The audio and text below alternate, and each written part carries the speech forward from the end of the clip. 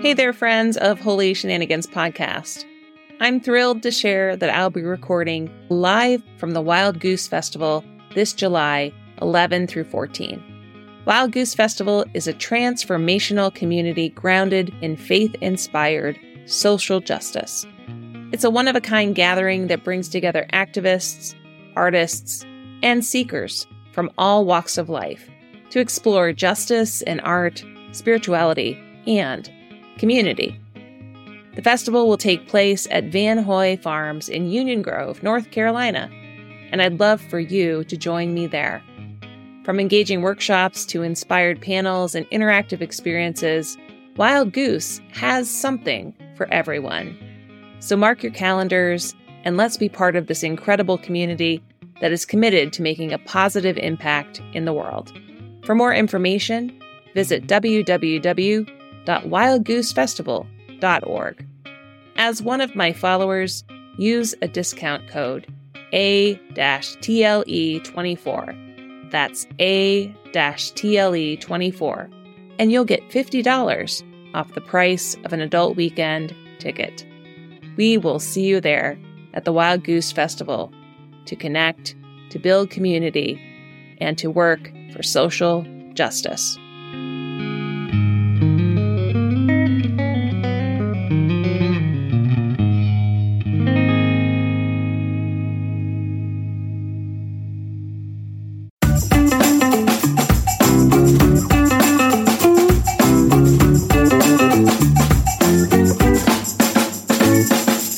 Welcome to Holy Shenanigans. I'm your muse, Tara Lamont Eastman, a creative, a feminist, and a pastor. In this episode, I tell a story of how football led me on a search for the whole story of John 3:16 and 17, and how a visit to a monastery gave me some essential tools to seek peace. When I was a kid, I remember watching a football game on TV, probably with my dad. And in the stands was a fan dressed in their team's colors, including face paint and a sign in hand. While it was probably a Pittsburgh Steelers game, the fan was not holding a sign cheering on the Steelers. The sign said, John 3:16. As a child who went to church, I was familiar with this kind of reference, name of the book of the Bible, followed by the chapter of the book, and finally, the verse. So, the book of the Bible, John, chapter 3, verse 16. I was precocious, so I went and found a Bible and looked it up, chapter, book, verse, and found this well-known text. For God so loved the world that he gave his only Son, so that everyone who believes in him may not perish, but have eternal life. Is this familiar to you? It's on signs at sports events, billboards on highways, t-shirts. John 3:16 can be found everywhere. Which begs the question, why does John 3:16 get all the attention? The third chapter of John has a total of 36 verses. This chapter starts with a story about Nicodemus coming under the cover of night to ask Jesus some important questions about God. More on this part in a story another day.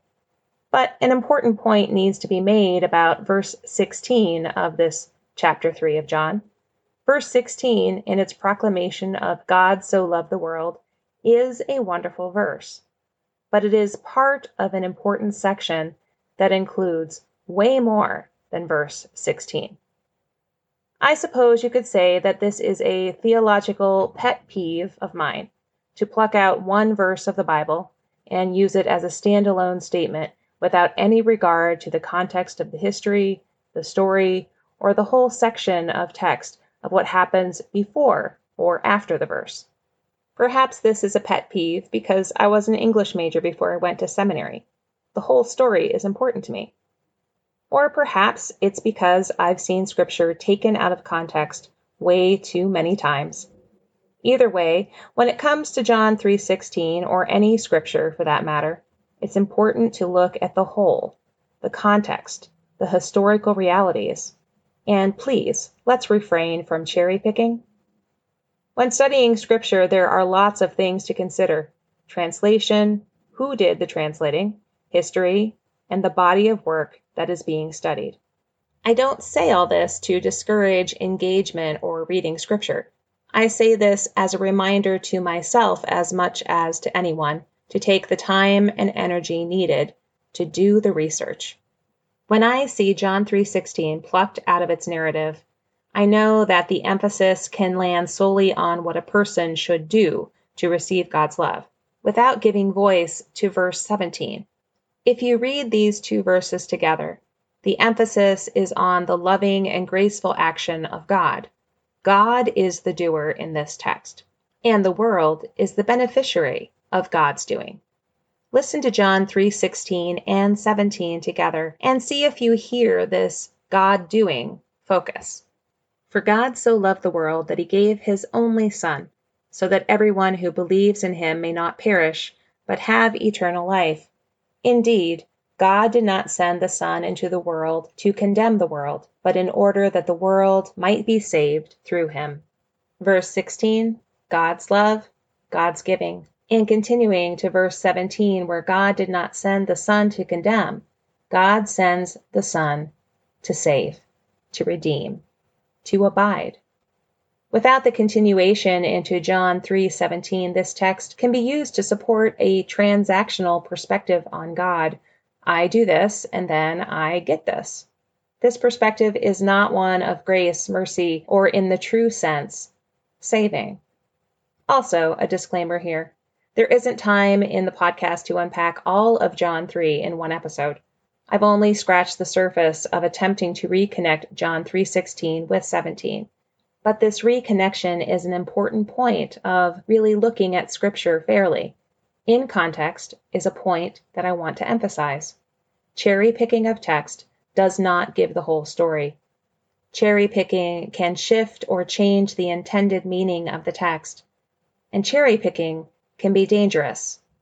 More to say on that in a moment. But if I had to condense the meaning of John 3:16 and 17, I think it would be, God loves, gives, God does not condemn, God sends Jesus to save the world. Or as a paraphrase, God gives a gift, and the world receives it. Over the past few years, I've been doing some study about the history of racism and slavery in the United States. I have much, much more to learn about many historical realities and experiences of people of color. But recently, I came across a specific example of how Scripture was taken out of context, or in this case, edited to achieve the agenda of white supremacy, and just how dangerous and damaging the practice was and is. This resource is a new documentary series called The Black Church on PBS. In this series, I learned how the Bible was edited and changed in order to preserve the infamous institution of slavery. An article published on NPR's website titled Slave Bibles in the 1800s gives greater detail on racist-inspired cherry-picking of Scripture. Anthony Schmidt says the first instance of this abridged version titled Parts of the Holy Bible, selected for the use of Negro slaves in British West India Islands, was published in 1807. About 90% of the Old Testament is missing, and 50% of the New Testament is missing. Put in another way, there are 1,189 chapters in a standard Protestant Bible, and this one contains only 232. Passages that could have prompted rebellion were removed, and verses that reinforced the institution of slavery were kept. One of the points of the exhibit at the Museum of the Bible is that time and place really shape how people encounter the Bible. Schmidt says, "What I mean is that people don't look at the Bible or approach the Bible or read the Bible in a vacuum. They're shaped by their social and economic context. As people come from multiple backgrounds," Schmidt says, "how they encounter the Bible can vary from person to person and will affect them all differently. Context matters. Words matter. Indeed they do. Even for a prayer that is recited in worship across many Christian traditions, the Lord's Prayer. This prayer, derived from Luke chapter 11, comes from a question from the disciples when they ask, "How do we pray?" Which brings me to a Holy Shenanigans story that is more about disruption than comfort. It was a time in my life where I sensed God was calling me to do or become something different, but I wasn't sure how or what to do with what I was sensing. So I took a Saturday off and I went to a retreat center called The Mount, located in northwestern Pennsylvania. At this point in my life, I'd been going to the Mount for spiritual renewal and direction for a few years. I felt comfortable and loved there. In midday prayers, the sisters would sing the prayers and scripture in this beautiful call and response way. One side would sing or read a portion, and the other side would respond. I sat in the sanctuary, and I heard this sung volley of the familiar words of the Lord's Prayer, and it taught me something new, or perhaps reminded me of something that should have been connected all along. Our Father in heaven, hallowed be your name. Your kingdom come, your will be done, on earth as it is in heaven. Give us today our daily bread. Forgive us our sins, as we forgive those who sin against us. Save us from the time of trial, and deliver us from evil. For the kingdom, the power, and the glory are yours, now and forever. Amen.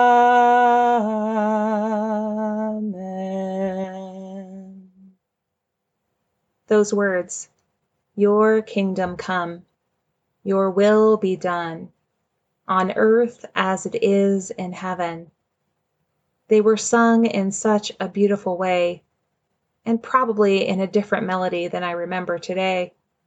But they were sung in community, in a way that I'd never heard before. And I was struck and stuck on that phrase, "on earth as it is in heaven." I had so often focused or cherry-picked for the heavenly part of this prayer and missed the important, essential abiding with us-ness of God in the on earth. At the end of this day of retreat, the sisters gave me a little prayer kit and a few extra to give away. These prayer kits were focused on praying for peace in this world that God loves. I was excited to return to work and home and share these peace kits with whomever wanted one. These little peace prayer kits and the reconnection to heaven and earth of the Lord's Prayer, they felt like I was learning something bigger about God's story. I was hearing the story of God in a new way, like the reconnection of John 3:16 with 17, and the God giving the gift to the world, and the world receiving it. So I was anxious to give this gift of this prayer kit, this peace kit, to someone else. And it wasn't too long before I found someone I thought would like one. I told them what a beautiful retreat it had been, how peaceful it had been, and how encouraged I was, and passed them a peace kit. They looked at the kit in their hand. They scoffed at the card that said, "Pray for peace." They handed it back to me and said, "What's the point? It's all going to burn anyway." I wanted to shout, God loves the world. God cares about what happens on the earth to people. For me, heaven and earth had been reconnected. For me, John 3:16 and 17 had been sewn together. And I couldn't understand how someone would just want it all to burn. This praying for peace seemed to be something I could try to do to extend some healing and mending in the world around me. And to the cynical reply of the person who refused the kit, On that day, I didn't really know what to tell them, except I walked away knowing this feeling of something changing, something new, was going to happen. This place of only for heaven and not caring for earth wasn't where I could work anymore. And so I prayed, God, show me to the next thing. There's a quote from Luther that says, even if I knew that tomorrow the world was going to pieces, I would still plant my apple tree. Words matter. Context matters. This God that so loved the world, this reconnection, is something that calls me to plant apple trees. A question about unpacking history in context. And whether it be in the study of scripture or learning about history from our own countries or community, this is something that requires patience, perseverance, and hope. You may enjoy studying Bible commentaries or history books, or maybe you don't. But even if this kind of research isn't your thing, I encourage you to consider the power of words, because you see, words can be used to enslave, judge, and condemn.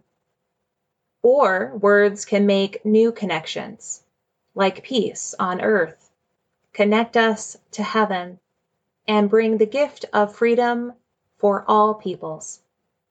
And so the question this week to consider is this: what word of freedom, one that is connected in context and true, set you and me free? This week's poem comes from an anthology of African American poetry called 250 Years of Struggle and Song, edited by Kevin Young. The poem, titled A Prayer, is by John Seaman Cotter, Jr., 1895 to 1919. John was a talented playwright, journalist, and poet, born and reared in Louisville, Kentucky. He completed a collection of one-act plays and poetry during the last 7 years of his life. Cotter died of tuberculosis in Louisville in 1919 at the age of 24. His poem, A Prayer. As I lie in bed, flat on my back, there passes across my ceiling an endless panorama of things. Quick steps of gay-voiced children, adolescence in its wondering silences, maid and man on a moonlit summer's eve, women in the holy glow of motherhood, old men gazing silently through the twilight into the beyond. Oh God, give me words to make my dream children live. Thank you for joining me for Holy Shenanigans, for stories to surprise, encourage, redirect, and often turn life upside down, all in the name of love. You're always invited to join me on this unpredictable spiritual adventure that is always sacred, but never stuffy. Until next time, remember that words and context matter, and that love is the gift we've already been given.